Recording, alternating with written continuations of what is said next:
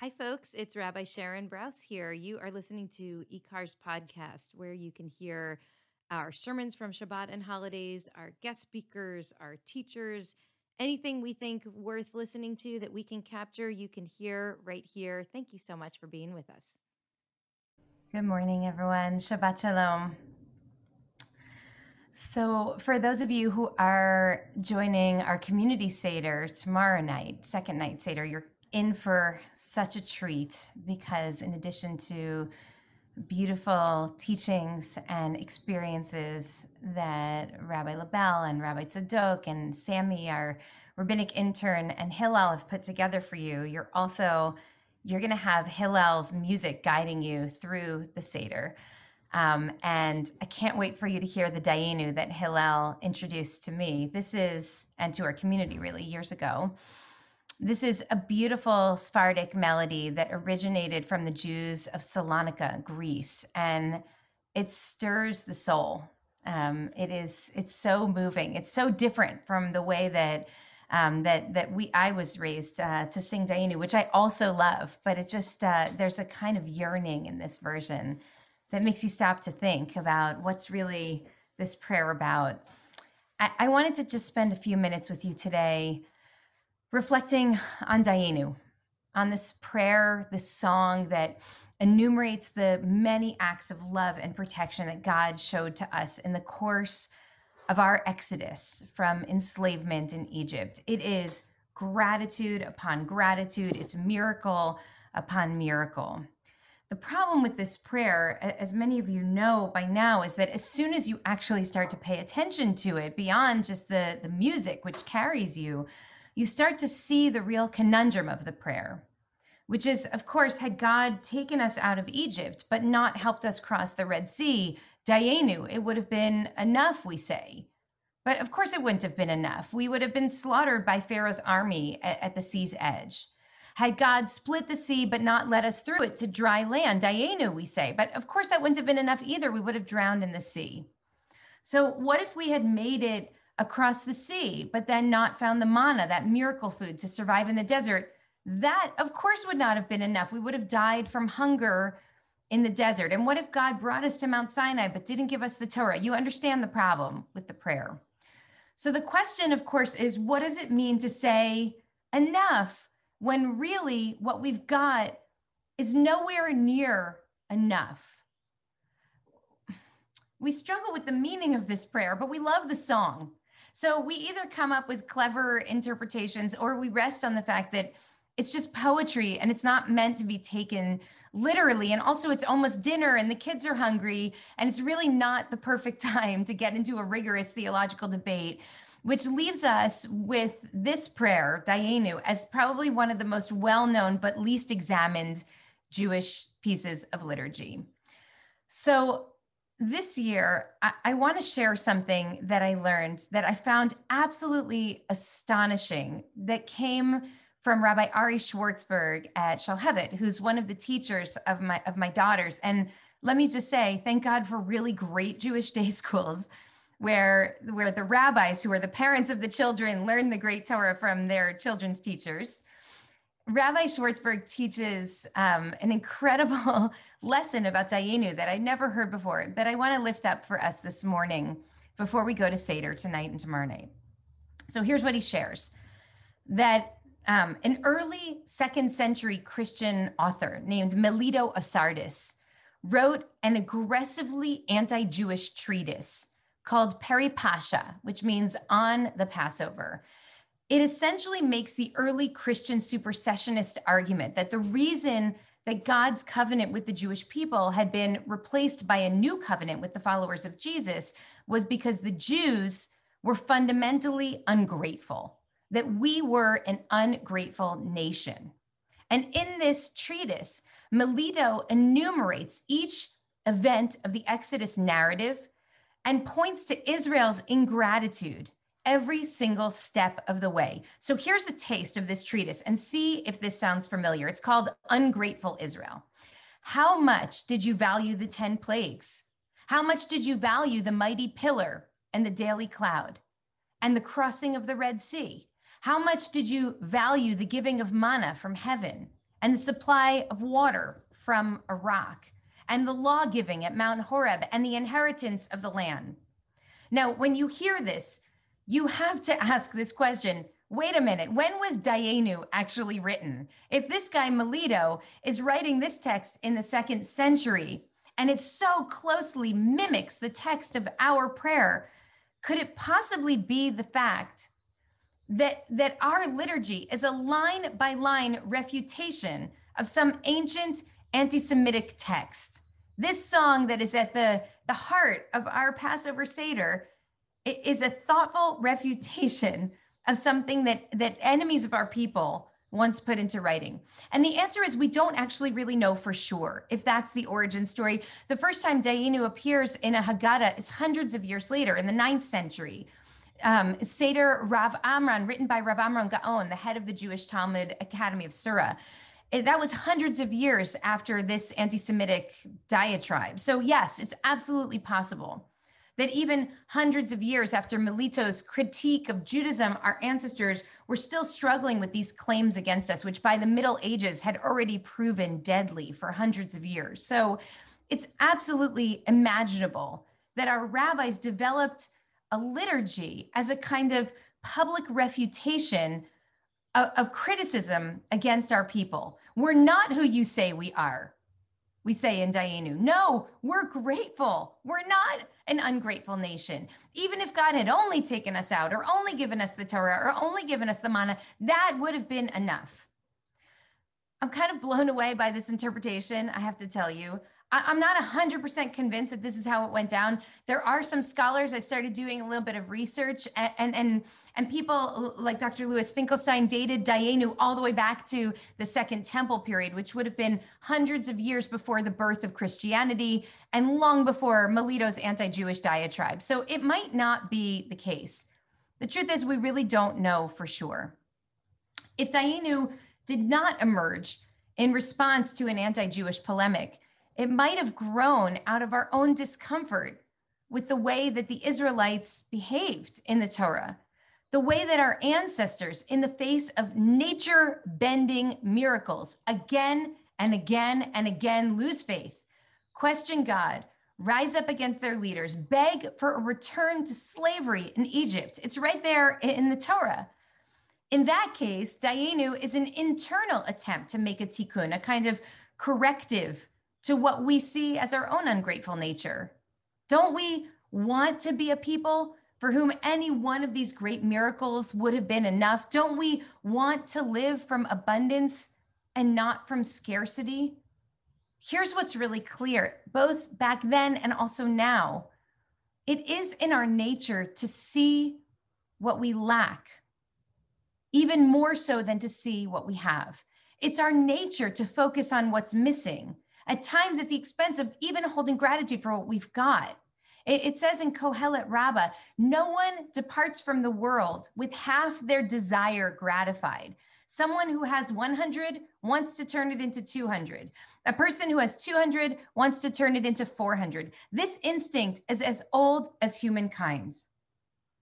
I want to say that without the instinct of unrest, without agitation, without sacred dissatisfaction, we as a people, we would never take risks. We would have no fuel to fight for personal change or for social change. But that spirit of ingratitude, of it's never enough, that can also deplete us. It can leave us feeling empty and bitter. It can make it so that we miss the small miracles because we're busy waiting for the big ones. And there's at least some part of me that believes, whether it was in response to Christian polemic or an internal criticism ourselves, that part of the reason we sing Dayenu in the Seder is because when we look back in retrospect now at that journey, from enslavement in Egypt to liberation, from degradation to dignity, from darkness to light, when we look back at that now, we can see the big picture. And we wished that as we were experiencing it, we were not feeling resentful and frustrated and depleted, but instead our hearts were filled with gratitude and anticipation. I'm so struck by this Torah this week, and I want to share that there are 1,000 applications to this, but this strikes me so personally this week because this has been an incredibly challenging week. As many of you know by now, last Friday afternoon, just before Shabbat came in, one of our beloved community members, a board member, a parent in our ECC, Ali Weinstein, was out for a run before Shabbat, and she was struck by a drunk driver who flew through a red light. And she suffered severe life-threatening injuries. She was taken into the ICU where she spent the last week. And in the course of this time, as the doctors have fought to keep Ali alive, this community has shown up in absolutely extraordinary ways. Prayer circles, hundreds of people, thousands of people lifting their voices together and offering their love for Ali and their support for Ali's family. Within 24 hours, there was a meal train set up that was booked for the next 4 months. We had to shut the meal train down because there were too many people offering to bring food for Ali's kids and for her husband. Some of Ali's friends, who might be the best people in the world, set something up called Camp Weinstein. This is an opportunity for friends from all around the country to support and engage Ali and Jeremy's beautiful little girls while their mama's in the hospital. So just before Shabbat came in, while I'm writing this sermon about Dayenu, I got on the phone with Ali. I talked to Ali, and I want to tell you, she asked me to share with the community that she's doing okay, that she survived this and she's healing. She's out of her third surgery now and she's recovering. And in the course of only a week, she has been pulled back from the edge of the abyss, and we're seeing her heal now in the most astonishing ways. I'm sharing this with you, this deeply personal story, because this is also the story of our community, and it's also the story of our time. There are going to be more surgeries. There are going to be other challenges to confront in the days ahead. But right now, Ali asked me to share with all of you that she is grateful to be alive. And she's grateful for this community, which held up her family in this time. And she is giving everything she's got to her healing process. And believe me, she's fierce and she's strong and she's going to push through this. And she already had some ideas about some fundraiser she wants to do when she's able to get back to work on our board. In other words, Dayenu, that she survived this horrible accident.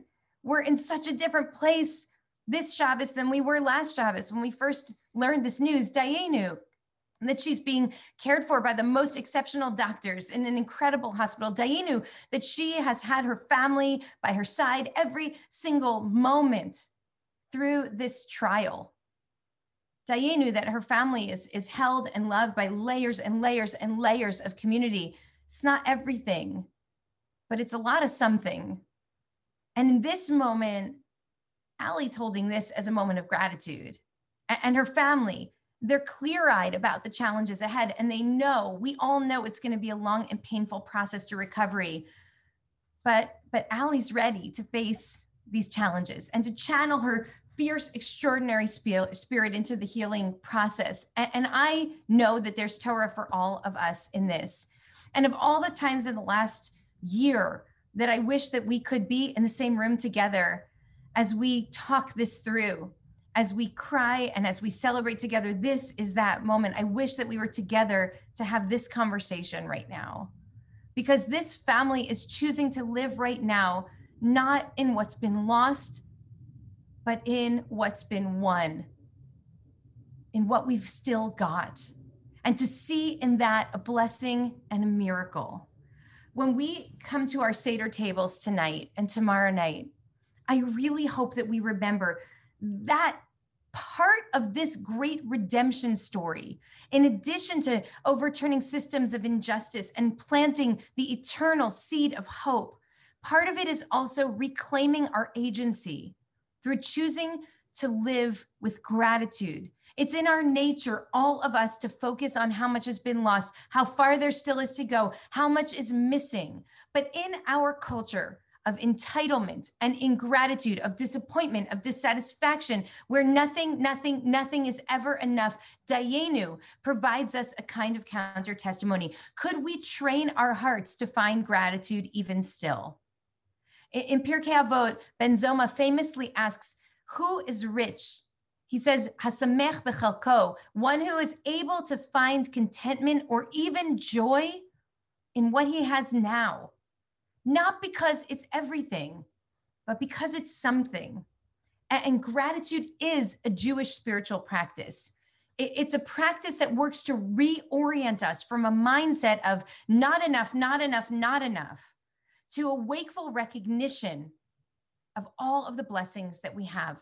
That's why Rabbi Meir tells us that we should make 100 blessings every single day. Find something, the most mundane elements, and just express your appreciation for it. So this year, I'm looking to Dayenu as a kind of spiritual exercise that's particularly well-suited to our time. The idea is not for us to silence our agitation and our sacred discontent. There is a lot to agitate for in this moment. You may have heard about a law that was signed in Georgia just this past week that actually makes it illegal to give water and food to people who are waiting online at polling places. There is a lot of work that needs to be done in the days ahead. But the idea is that in the midst of all of our struggles, personal and political, we must hold appreciation.